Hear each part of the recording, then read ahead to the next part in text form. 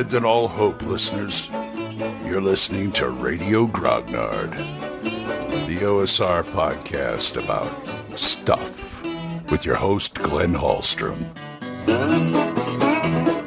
Hiya, folks. Old Man Grognard here. Happy Saturday. Hope you're all doing well. And I'm doing okay.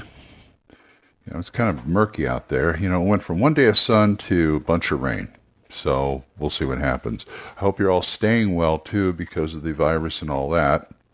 I am so far. Becky has got a cold. She doesn't have anything more serious than that. So I'm hoping she's getting better soon. So what I'm going to do today is more with the urban sandbox, and we're going to try and wrap this up here. So stick around, and we'll be right back after this. Okay, now I'm going to try and take some of the stuff I was talking about and put it all together and see what we can come up with, if anything.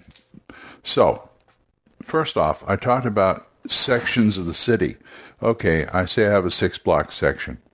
All right, fine. I got a 6-block section. I don't know where in the city it is. I'm not going to determine that until I determine what kind of businesses are in the 6-block area. So I've got my copy of Vornheim here, and I'm going to throw some D4s. I like D4s because they stay put. Usually when I do a dice drop table, I have a box that I made out of a cigar box that I use. But I'm just going to use the book right now. Just lay it flat, because it does lay flat.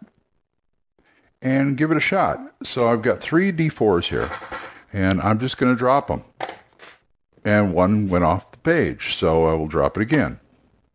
All right, let's see what it points to. Okay, 1 points to a tailor. I got a piece of paper here. Okay, 1 points to a tailor. 1 points to a, well, I've got one on 3 of them. So, cheesemaker, fortune teller, and curiosity shop. Since this is a more modern game, I'm going to pick the curiosity shop. Okay, curiosity shop.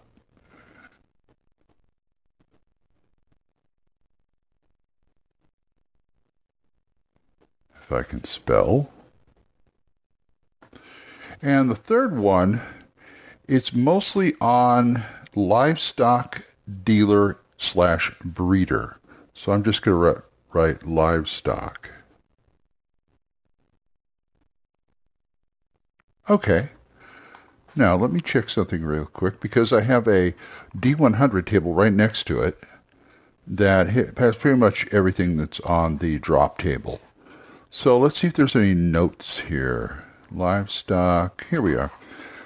Let's go to Curiosity Shop first, because this may give me some ideas. Offer will trade an interesting but unidentifiable objects for another interesting but unidentifiable. Well, obviously, yeah. I'll put trade. Okay. And let's go to, what did I say, tailor? Yeah.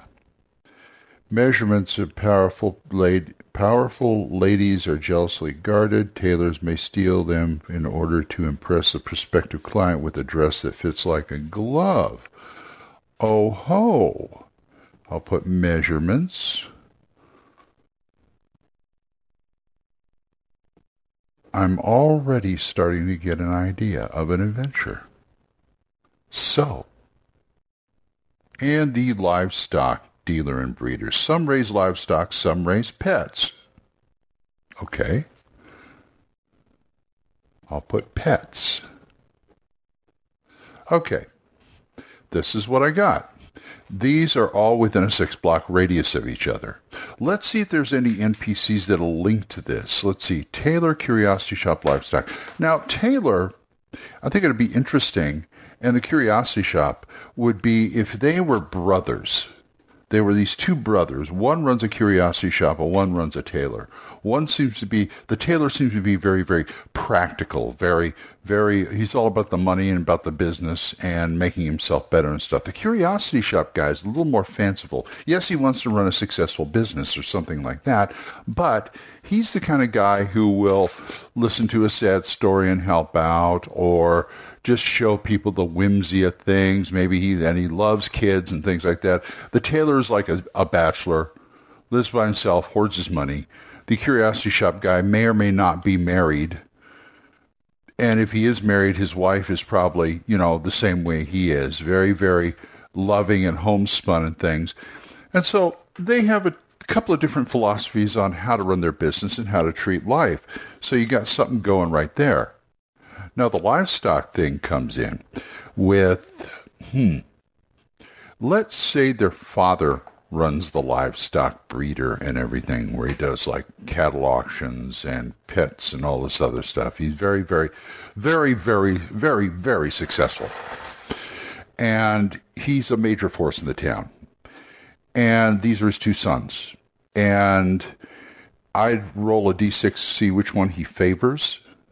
I'm guessing he favors the one that's the tailor. So the curiosity shop guy doesn't have much to do with it. He may, he's still his father and he sees him and stuff like that, but he likes the tailor because he's made some of himself. He has a successful shop, this, that, and the other thing. Okay, we got some drama going on there, right there. So let's throw something into the mix here. The curiosity shop gets a Mokwe. Yeah, let's go Gremlins. It gets a curious type of egg. How about that? And he doesn't know what it is. So he has to go someplace where they can identify him. So he goes over to his dad's place where they have people who know animals, fantastical or otherwise, and see if they can find a sage or somebody, some veterinarian or somebody into animal husbandry who understands all this stuff, and find out what kind of egg this is. Well, the dad gets a view of it, and it's like, oh, I got to have this. This can go for many, many, many dollars. It turns out it's an owlbear egg. Now, I'm going fantasy again, but just bear with me.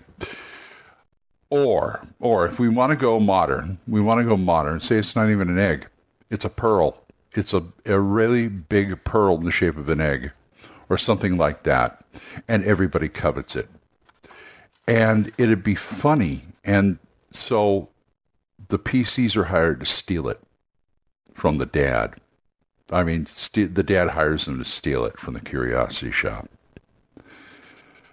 Or we can go that the curiosity shop owner identifies what it is and hires them to protect it, which would be another interesting little variation on it. Now, how does a tailor fit into this? Well, he's working in cahoots with his dad. All of a sudden, he becomes very friendly with his brother. I mean, yeah, they talk, but they're very civil to each other usually because they just don't, Thanksgiving and Christmas is interesting around their house because they're just oil and water. But all of a sudden, he's his best friend because he wants to get the egg. Maybe he wants to get the egg for himself and cut dad out. So, and he has enough money where he can hire people to, like, maybe rough up the player characters who are trying to protect this egg. Or this jewel, I should say. So we got a MacGuffin. All of a sudden we have a MacGuffin that everybody wants, which is good, because this can lead to other things. Say this pearl has some history behind it. It's an ancient thing that anybody who possesses it is doomed to, I don't know, it could be cursed. Let me put it that way. And if you believe in if it's a modern game, if you believe in curses or not, that's one thing. But curses have also been known to be great excuses to commit murder. So you might have a murder mystery on your hands. If you're going to go fantasy, it'd be an owlbear. I make it an owlbear egg.